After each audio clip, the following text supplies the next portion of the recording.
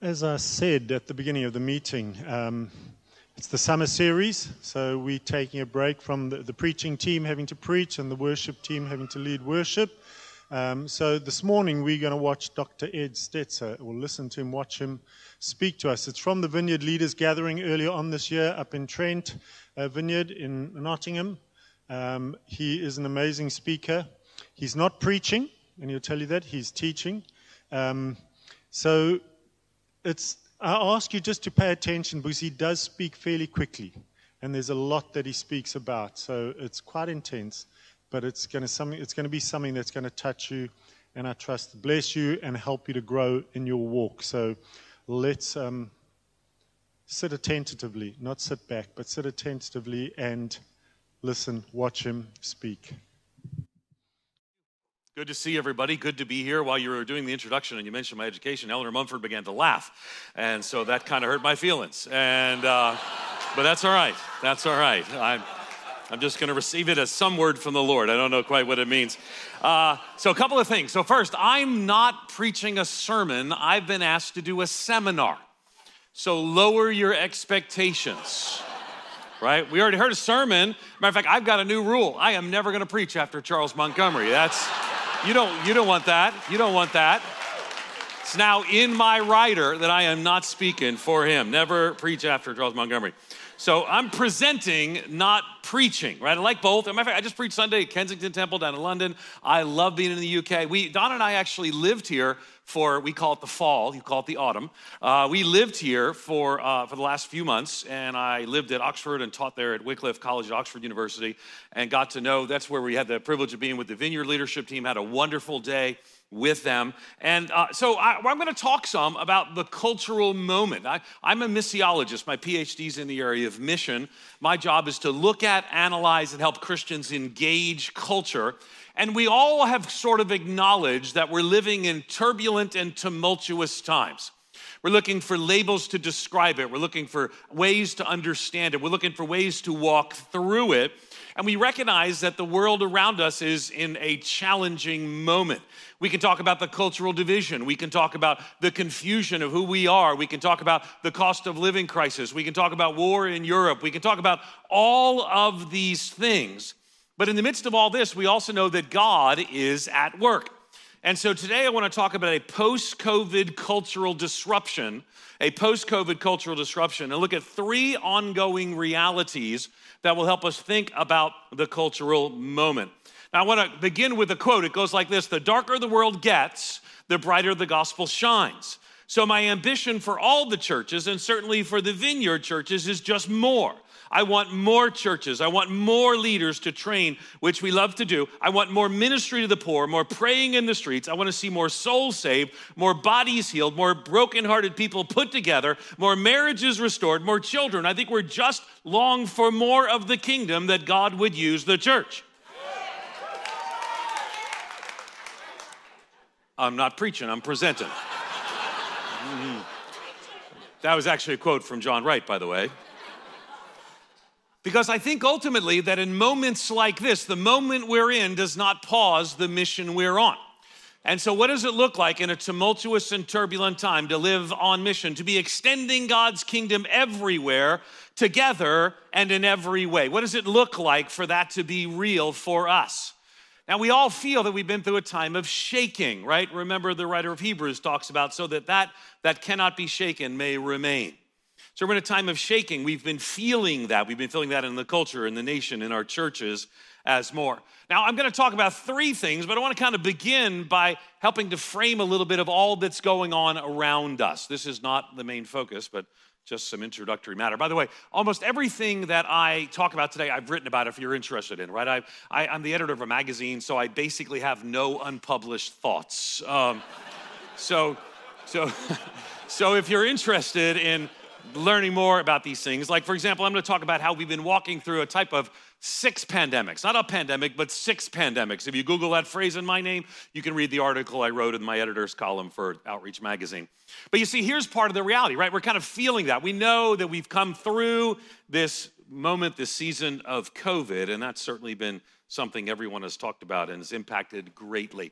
But I think it's impacted in ways that I don't think we could have imagined, because for 2,000 years, Christians have actually walked through times of plague and mass illness and more. But in the 2,000 years of church history, we've actually never shut everything down. Now, don't misunderstand. You might say, well, Ed, do you have an opinion on that? Well, again, I have no unpublished thought, but I'm not here to share my opinions on all those things. Here's what I want you to hear, is that something different did take place because of how we addressed and responded to the pandemic before us.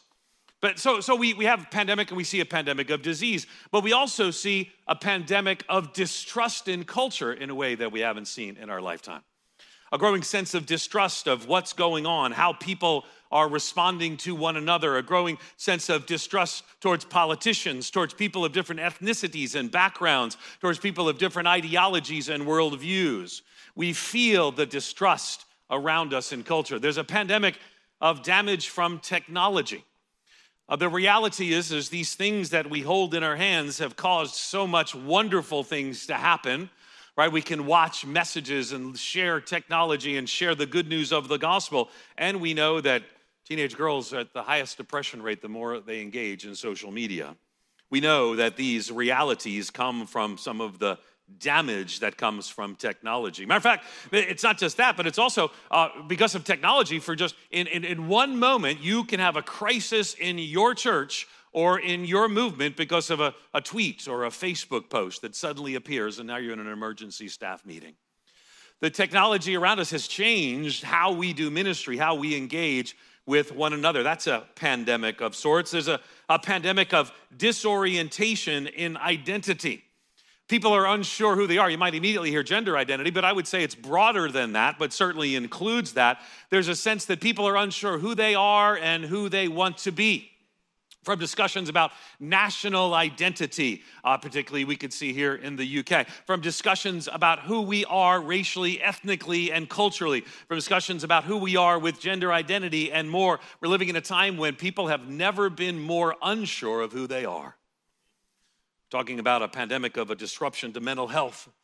We won't know for decades, but we already see some of the impact that the last few years have had on the next generation. People struggling with issues of mental health, and an opportunity for us as followers of Jesus to show and share the love of Jesus in a world that's increasingly experiencing a pandemic of disruption to mental health.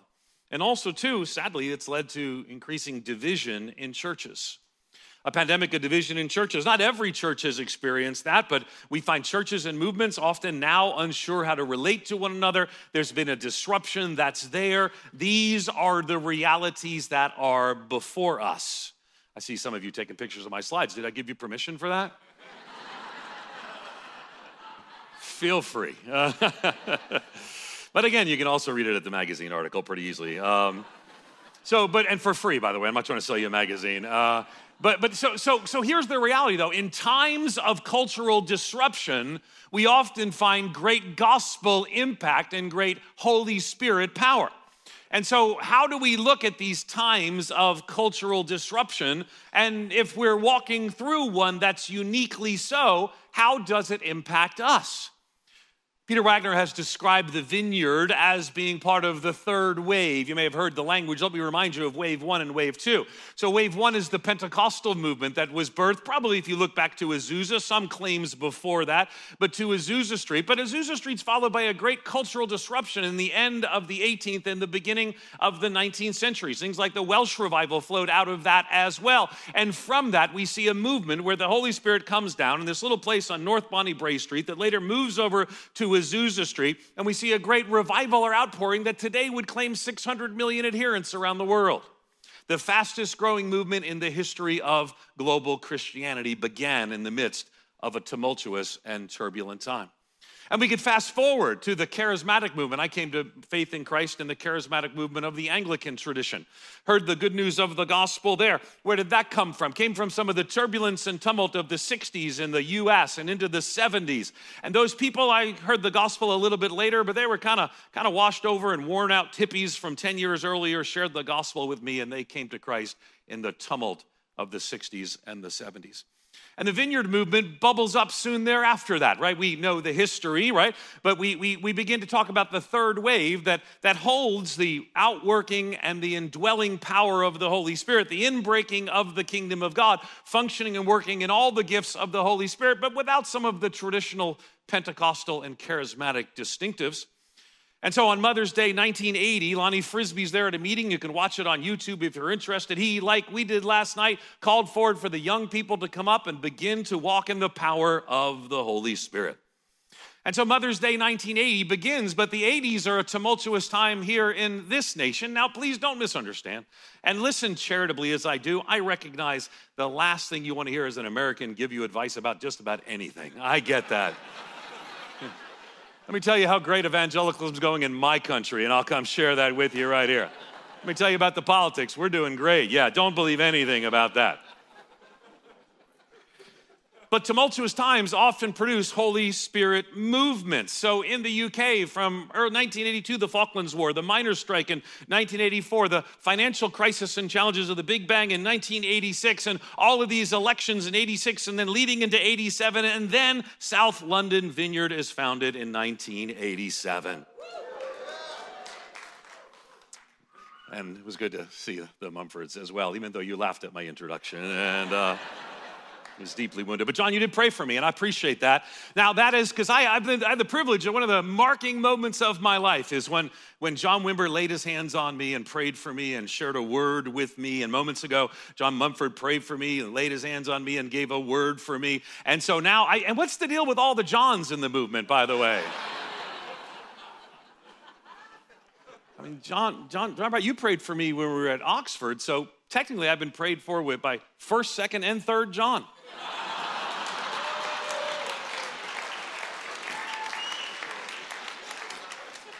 That's going to stick, isn't it, right there? You're welcome. Just call him Third John all the time, and that's going to stick. Andy McSmith, who was chief reporter and former political correspondent for the Independent newspaper, argues that the 1980s in the UK was a defining decade. He quote, more change and more conflict were crammed into the 80s than any other decade in the second half of the 20th century, speaking specifically in the UK context. In the midst of that tumult and turbulence, churches are birthed and the South London Vineyard multiplies. And here we are today, hundreds of us making much of Jesus. Amen? Amen. Turbulent and tumultuous times produce opportunities for the advance of the gospel. So I said there were three things and I gave you six, but that's just the introduction. So let's talk about the three. So the three things I want to really look at today and connect these things, how they come from the cultural moment. The first thing is I want to talk about cultural disruption around our cultural convulsion.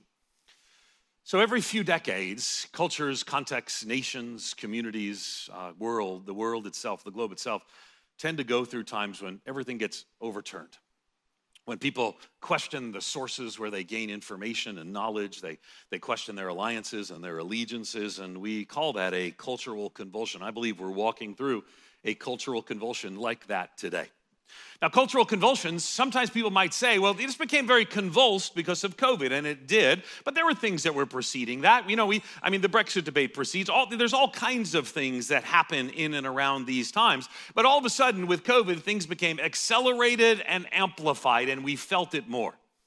So we might have thought, well, the cultural convulsion sort of ends as we move on to whatever phase and stage. But if I say something like COVID is done, someone will come up afterwards and want to explain to me how it's not done. And I understand everybody's mad about these things and everyone debates these things, and I get it. I need you to listen to the American theologian Taylor Swift for just a moment. I need you to calm down.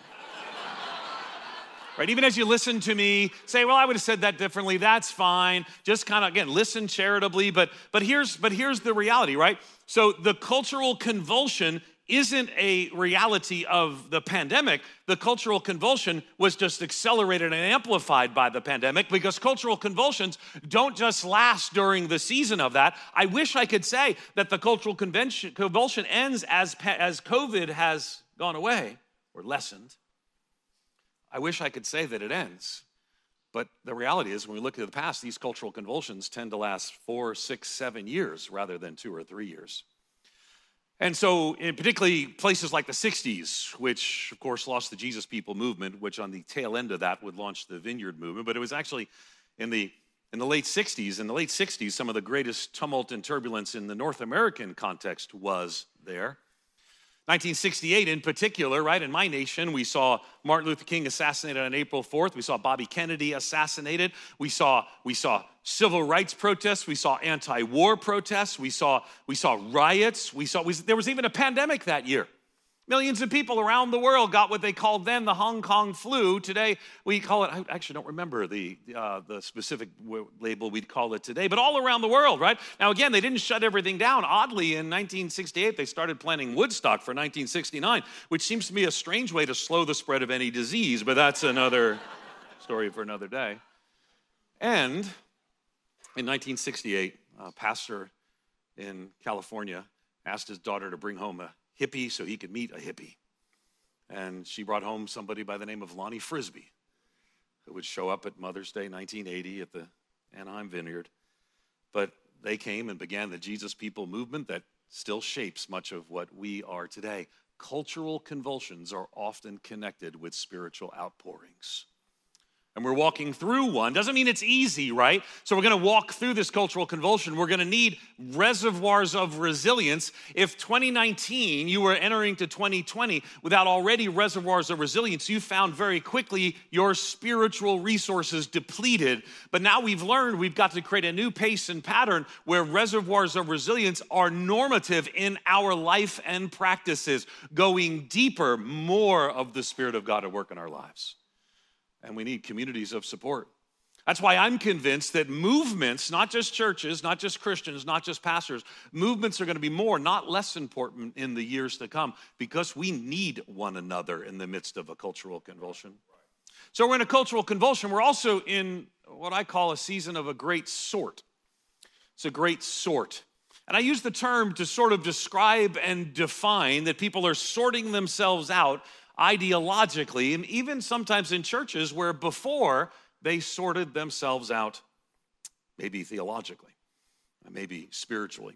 But in the great sort, people are actually finding themselves wanting to be with people who are more like them. And where in the past we might stand up before a church service and say, thank God that people of all these different perspectives and backgrounds are here. Today it's become a little bit harder as people are sorting themselves out a bit more. And certainly technology is a part of that. Let me show you a very famous piece of technology. It changed the world in many ways. Here's a picture of it here. It's actually a pipe. It doesn't look very technological to you, but it's actually a pipe. It's a couple thousand years old, and this pipe made it possible for the Romans in the city of Rome, at the peak of the Roman Empire, to actually have hot and cold running water in the villas of the rich. It was quite a thing, this idea that there would be hot and cold running water. It might surprise you, but 1 million people lived in Rome. And after Rome fell and shrunk at one point to under 50,000 people, there wasn't another city in the West with 1 million people until London in the 1700s. So it was a technological marvel, and technology like that made all the difference. That's a pipe. It's from a metal that they made/discovered, and this metal they would take, and what was remarkable about this metal, that it was malleable, moldable, foldable. So you can actually see that it's metal that has been molded and folded into a pipe. You can see that if you look closely at the pipe, it's not welded, because welding didn't exist, but it's folded over. And so this metal, because it was foldable and moldable and malleable, they could make all kinds of things from it. They made plates out of it that they ate from, and bowls that they ate from, and cups that they drank from. And it was amazing. And hot and cold running water, it was the peak of an amazing technology that was actually built from a metal called lead. And there are some consequences when everything you drink from and eat from and your water flows through is lead. Matter of fact, some historians, it's not a mainstream view, some historians have talked about some of the madness that would actually overtake the Roman leaders could have been from this lead poisoning. But here's the reality, right? I mean, they were eating from it and drinking from it. It was feeding them and killing them at the same time.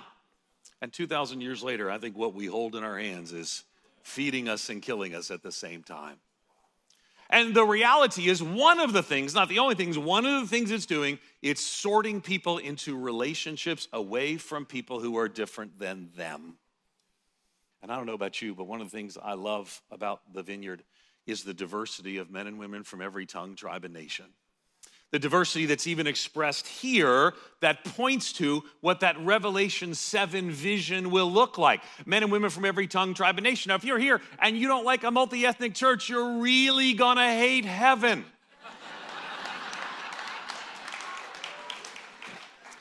And I know you wouldn't be here if you didn't have a passion for that anyway, but here's the reality. We've got to push against the great sort because what unites us is not the ideologies of the world, but the gospel of the Lord Jesus Christ.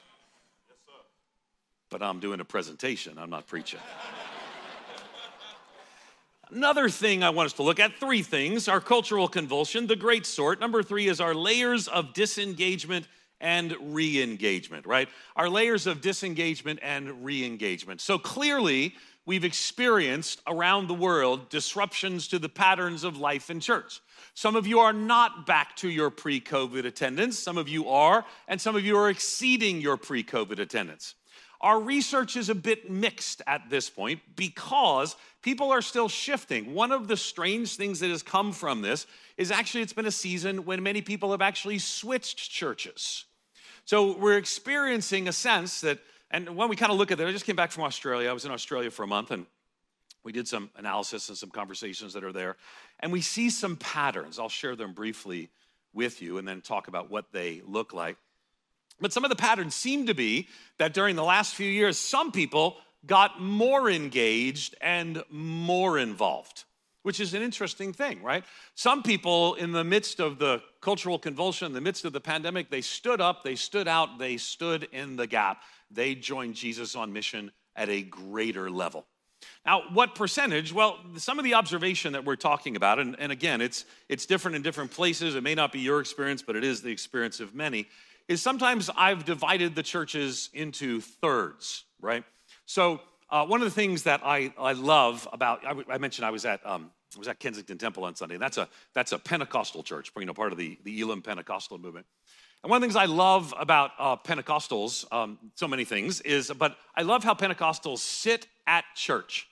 I've never preached at a Vineyard church, so I don't know if you do this or not, and if you don't, you should. Let me tell you what they do, though. So they actually, the most engaged and involved people sit up front. Now, in my denominational tradition, the most engaged and involved people sit in the back, which is wrong and sinful at so many levels. Because if you're preaching, you want the most engaged and involved people right there. When you're singing, you want the people up front. And that's what it was like on Sunday when I preached. So let's take a typical church of 1,000 people, right? So I don't know how many, stay with me, I picked 1,000 on purpose. Because I'm guessing there's, at least 3,000 people here right now, right? Because Americans, we just round up to the nearest 1,000. So stay with me, I'm just kidding. But let's say a typical church of 100 people, because this is too big of a room for that. But let's say a typical church of 100 people. The typical church in the UK is under 100 in attendance. You might be surprised to know the typical church in the United States is under 100 in attendance. Stop watching all these things on television that make all American churches look big. The typical church in America is under 100 attendance, and the UK church, typical church, is about 15 people less per week and under 100 in attendance. Anyway, that being said, so take a church of 100. So the front third on a given Sunday, 33 people, if they're seated like a Pentecostal church, right? Those are the most involved people. In the last few years, it appears many of them got more involved. They actually gave more. One of the surprises for many of you is that your giving, not all of you, but that your giving has gone up in the last few years, even if your attendance went down for a while or still is. So the front third got more engaged, more involved. The second third have sort of stayed similarly engaged. Some have actually maybe disconnected, some loosely, some have stayed connected. The back third of the church, however, to me is a cause for pretty great concern. Let me explain why. So a typical church of 100, right, a little larger than the average church in the UK and the US, typical church of 100, on a given Sunday, 33 people would be in the back third. But in my categorization, they'd all sit this way. Those people are the loosest involved, the least connected to the life of the church. They are loosely connected. So they might come Christmas, Easter, and 3, 5, 11 other times in a given year. So that 33 people on a given Sunday probably represents 120 people who sort of rotate in and out. And you know who I'm talking about. There are people who come to mind probably in your church. Maybe they're your family members who you see a few times per year. So it appears, particularly in the English-speaking Western world, it's been a different experience in Africa. It's been a different experience in parts of Asia.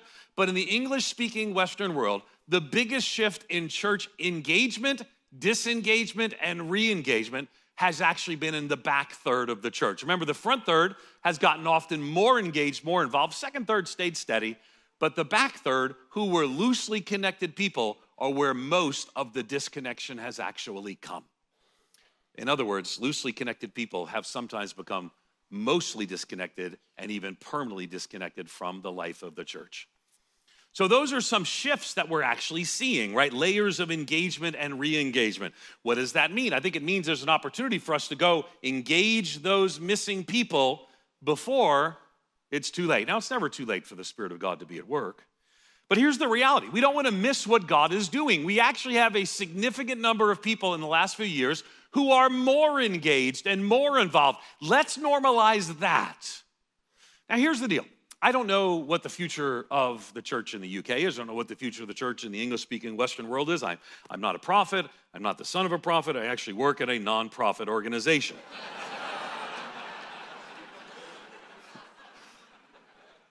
So I don't know, but at the same time, we can acknowledge the disruptive patterns, but also say that those disruptive patterns often point to a hopeful outcome. Disruptions, turbulence, and tumult often cause people to look to Jesus. And I'm convinced that too many historically have missed what God is doing. See, remember that the Pentecostal movement, when it was an outbreak in the early 1900s, that was not the mainstream of the church. Remember that the charismatic movement that exploded into the mainline churches and eventually more broadly into independent charismatic churches, that was not the mainstream of the church. Remember when the Vineyard churches began here, they were outside of the mainstream of the church.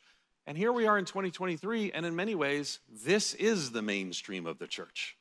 So the question then becomes is how will we respond to what God's doing here? And it's multifaceted, right? It's multifaceted because right now to see what God has done in the Vineyard is a powerful thing. But one of the challenges that we know is that those who are most successful in the last paradigm often have the most difficulty in the next because they're not ready to see sometimes how God is at work in a fresh, new way.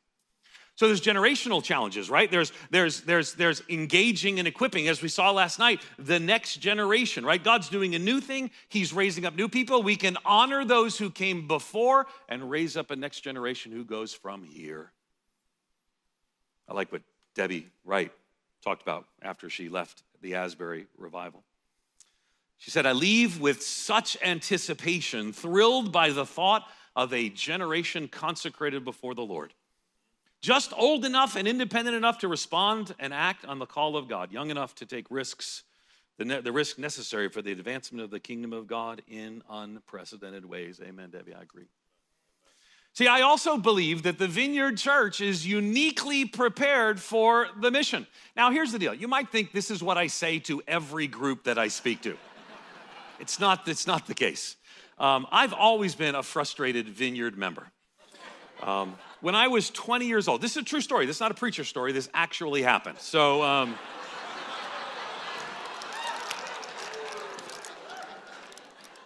too soon? Was that? I don't know. I didn't want to.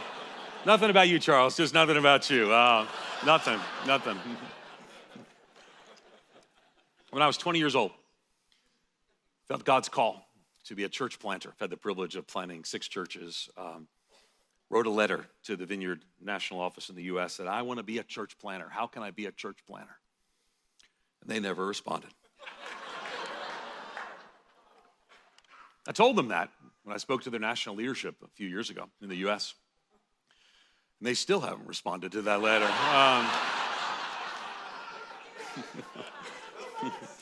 Come on, here I come to the UK. Come on, Debbie, I received that. Come on. I'm presenting, not preaching.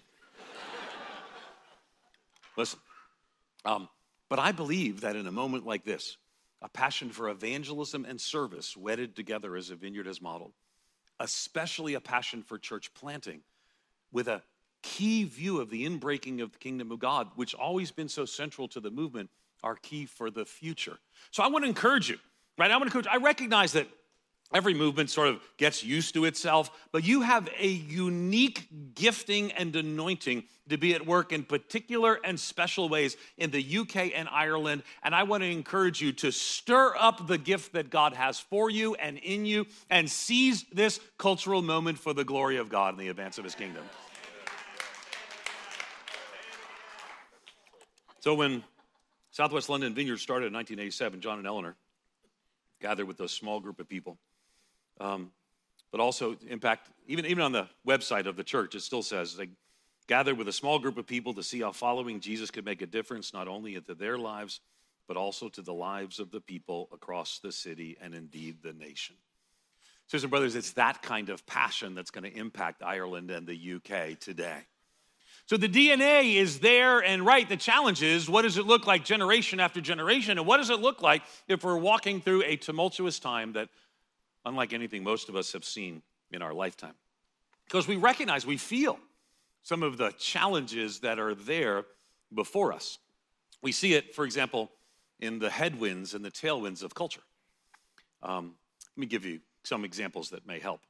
So I flew over here on Friday. I wanted to get a little rest before I just came here to the meeting. Coming to Nottingham is always fun because Americans, we don't know a lot about the UK, but we know about the Sheriff of Nottingham. That's the one thing that we know. So I was in Nottingham when I was living in the UK this autumn, and I came up here and I spoke to a HTB, Holy Trinity Brompton group, that kind of a regional group up here. And so Donna, my wife, she didn't come with me this time, but she was like, well, you got to tell him you're going to come see the sheriff, because that's the only, we just don't know a lot. But I knew that I'd fly, land at Heathrow. I was actually up at Oxford yesterday doing some things there, and they graciously picked me up and brought me over here, and finally got to Nottingham. It was raining yesterday, like it rained every single day. We were here in the autumn. Something I got to adjust to. But it's interesting because when I fly over, it's actually strange that it actually takes me, depending on the flight, my flight can be an hour longer or shorter based upon the headwinds and the tailwinds, right? So the headwinds are when your plane is, winds coming at your plane, and it could take an hour longer to get from Chicago to Heathrow. And that's we kind of were familiar with the idea of headwinds. But in tailwinds, you get a wind behind you that sort of blows us forward and gets us there faster. And so when it comes to how the Spirit of God is at work, the wind blows. What does that look like? I think right now, and I just want to go through this as I close, from these three realities into ultimately a picture of the headwinds and the tailwinds that we're facing as a movement and as Christians in the English-speaking Western world and beyond.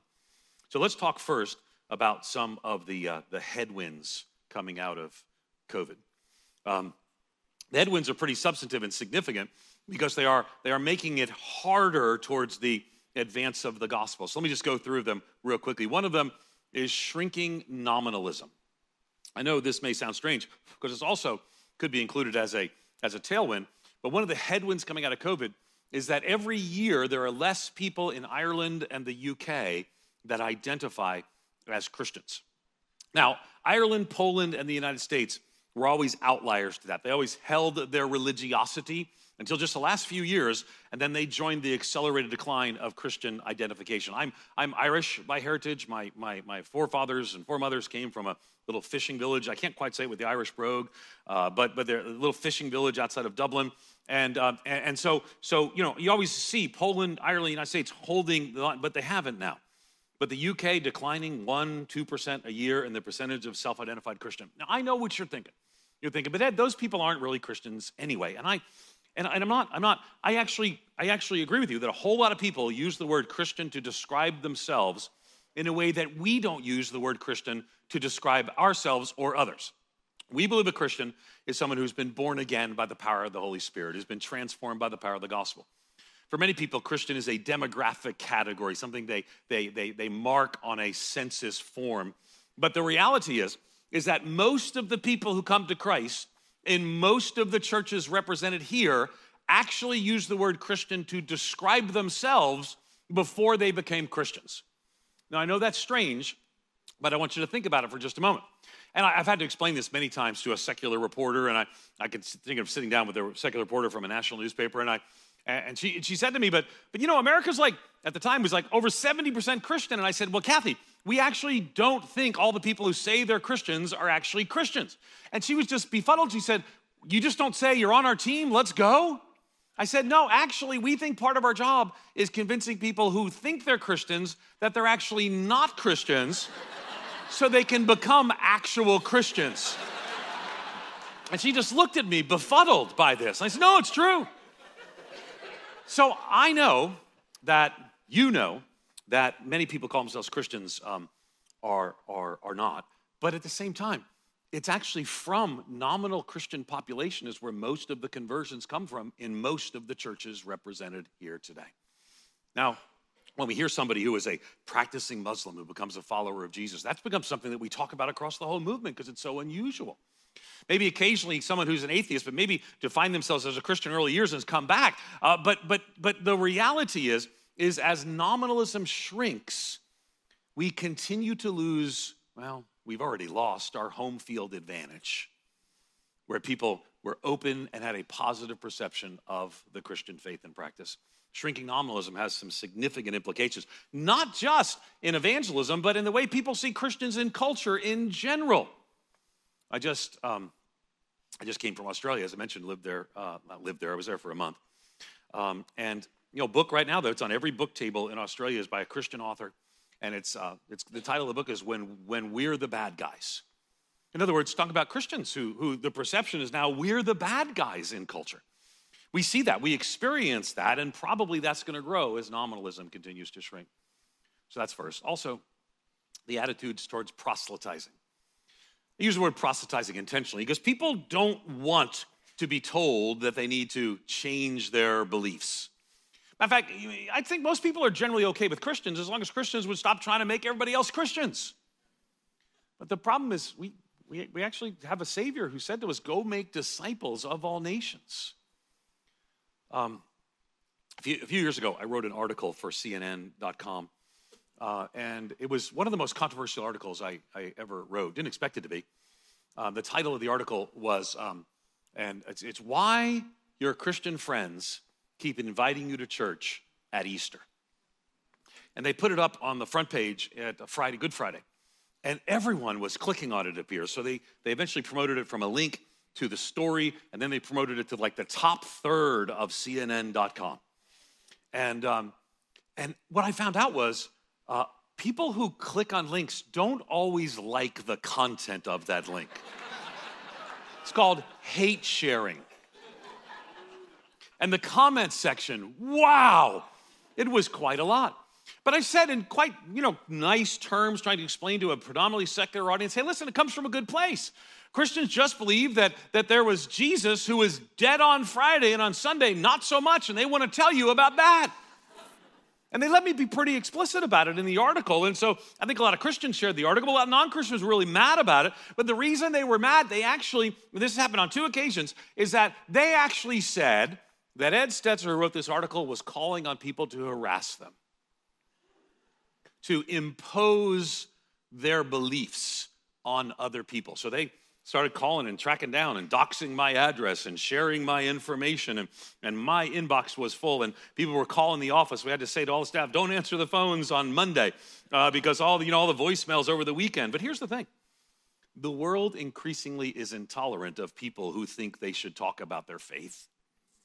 In a world that values tolerance, talking about your faith is not something that most people are tolerant towards. That's a headwind. Also, accelerating cultural shifts. Not everywhere in the world does the rise of secularism also simultaneously have a rise in more progressive values that push against traditional Christian values. But it does in most of the English-speaking Western world.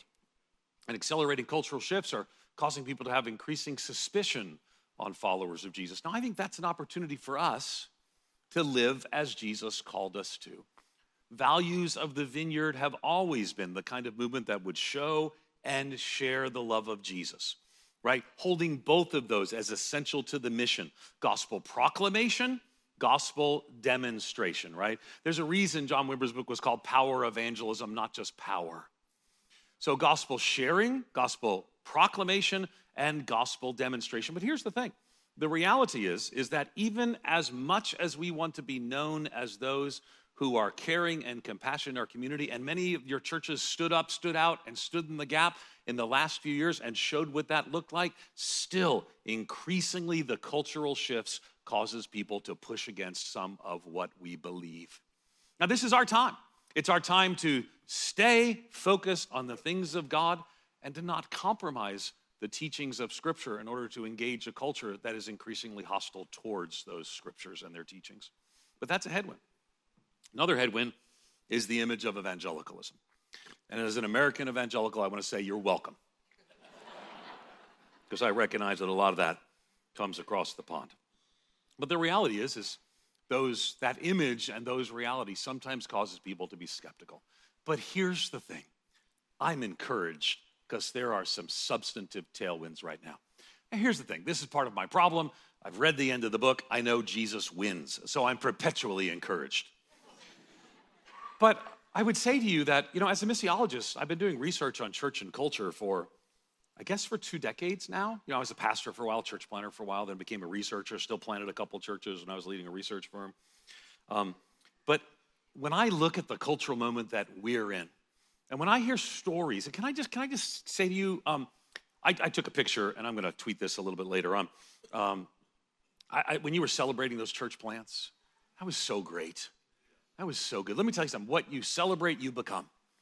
And the more you celebrate church planting, the more church planting stays in your DNA. But then you went on to succession. Can I tell you, for a movement founded in the 80s here, well, the Vineyard actually precedes that, but the spiritual birthday of the Vineyard, Mother's Day, 1980. For a movement founded in the 80s, those are important conversations to talk about succession. But not just to talk about it, but to celebrate it is a beautiful and wise thing. I don't know who thought of that, but I just want to affirm and thank you for that. I'm going to actually share that with others as I go from here. But so I've been doing analysis on church and culture for decades, right? Written several books on the topic. But this is part of what I do in my job. But I actually think that we may be poised for this key moment for an advance of the kingdom of God in ways that are surprising, maybe even shocking. And there are some tailwinds I think help with that. Let's talk about them. First is a tailwind of spiritual hunger. People have realized and are realizing that the modern experiment that everything was going to get perpetually better is actually failing. It's not working, right? It was so fascinating being in Australia for just a couple weeks ago. Everyone there just kind of waiting for the next war to come in Asia. It's just the assumption that it's coming, just like there's a war in Europe, just like there's a cost of living crisis, just as there's a fuel crisis, just as all of these realities, inflation runs unabated. All of these things were not things we were thinking about, things we're supposed to keep getting better. Remember all those resolutions in December 2019? I miss those. But that's caused in people a spiritual hunger. Which leads to the second thing is part of that. It's just the failure of the modern experiment. The failure of the modern experiment. When the world was supposed to get better, people were supposed to get along. Instead, what happened? We see a rise of nationalism. We see a rise of division. We see political division, economic struggles and troubles. And it probably is a few years before that'll settle down. They do tend to settle down, right? I mean, the 60s eventually became the 70s, right? And the cultural tumult and turbulence and tumult of the 60s kind of resolved by the time we got in the early 70s and we got disco. So let's hope that doesn't happen again. Amen. I heard that amen over there. Oh. But the failure of the modern experiment leads people asking, what next and what now? Another tailwind is that deployment for mission. Remember when I mentioned a few minutes ago how we saw that front third of the church stand up, stand out, and stand in the gap? See, this is an opportunity for us actually to normalize that. You know, for years, as someone who wrote on the missional church, I would write, the church has got to leave the building. I did a whole series on the churches should leave the building, and then one day, every church in the world did. That sermon series seems a little strange now, but I wrote a whole book called Viral Churches 7 years ago, and in hindsight, that title has not stood the test of time. It was about churches going viral and multiplying, right? Tended not to stand the test of time. My friend Mark Middleberg has a book called Contagious Christianity, so I don't know how that fits into there either.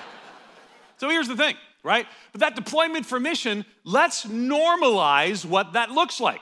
Let's say to the people who've gotten more engaged and more involved, the front third, and say to them, hey, let's engage that second third and have them step out, have them engage in mission. We believe the kingdom of God has broken into the world. We joined Jesus on mission, so his name and his fame would be more widely known. Let's take that deployment for mission, get the second third more engaged and more involved. Let's go find the back third and then engage them with the good news of the gospel, call them to walk a spirit-filled life, and then engage the community and ultimately the world. That's an opportunity that's before us. But I'm presenting, not preaching. And lastly, and I'll close with this. You know what it means when a guest speaker from America says, I'll close with this? Absolutely nothing. Because like, what are you going to do, you know?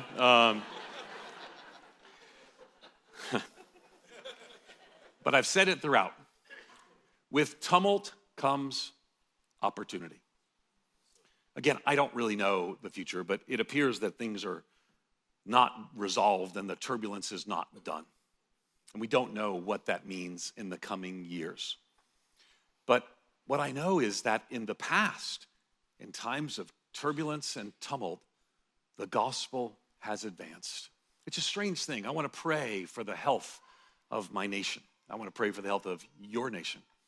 But I also know, the nations represented here, both Ireland and the UK, but I also know that when we go through difficult times, the Lord uses it to draw men and women to himself, to sharpen the focus of churches and their ministry and their mission. And when not every church does this, not every church grabs a hold of this and says this. Remember that in the late 1800s, early 1900s, it was on the fringes and on the margins that the revival came. In the 60s and the 70s, it was on the fringes and the margins that the revival came. On the 80s, it was the fringes and the margins that the revival came. So we want to see what the Spirit is doing, see what Jesus is doing, and join him in his mission. Sisters and brothers, I believe that God has a plan. And he has a powerful plan for the Vineyard churches in Ireland and the UK. Because he's placed in you the DNA that, and again, that aligns with the mission of God and the kingdom of God, but also with this cultural moment in ways that other movements do not. Do not miss what the Spirit is doing. Take that moment, recognizing that these tailwinds are opportunity to make much of Jesus. So my prayer for you is that the Vineyard will continue to be the movement that God has used, but he might use you exceeding abundantly beyond all that you might ask or think. Thanks for the opportunity to share and to encourage you. Let me pray for you. Father, I come before you and I thank you for what you have done through this community of churches called the Vineyard. Father, I thank you for their influence in my life decades ago and moments ago. Father, I pray that you would remind them that the moment we're in does not pause the mission we are on. That would you cause them to ask with discernment how they might plant more churches. As John talked about more. How they might do more ministry among the poor. How they might see more of the next generation deployed for ministry and mission. How they might see more people discipled. How they might see more missionaries sent out. Lord, may you give that vision of more a boost of your Holy Spirit power. That in the midst of the turbulent and tumult of this moment, we might respond as Isaiah responded in a tumultuous and turbulent time centuries ago. We might say, here I am, Lord, send me. I pray for this movement. I pray for these pastors. I pray for these church leaders, that they might say, here I am, Lord, send me. Would you just say that with me as we close? Here I am, Lord, send me in Jesus' name. Amen. It's an amazing message, amazing worship, and we serve an amazing God. And so as we wait on him to hear what he has to say to us, we're going to say goodbye to those who are online, say thank you for being with us, and trust that God spoke to you through Ed Stetzer this morning. And so we're going to wait on the Lord now, hear what he has to say to us, and then minister to one another out of what he says to us. So if you've got something to share, come to the front, share it, and we'll respond to that. So goodbye to those online. Thank you for being with us.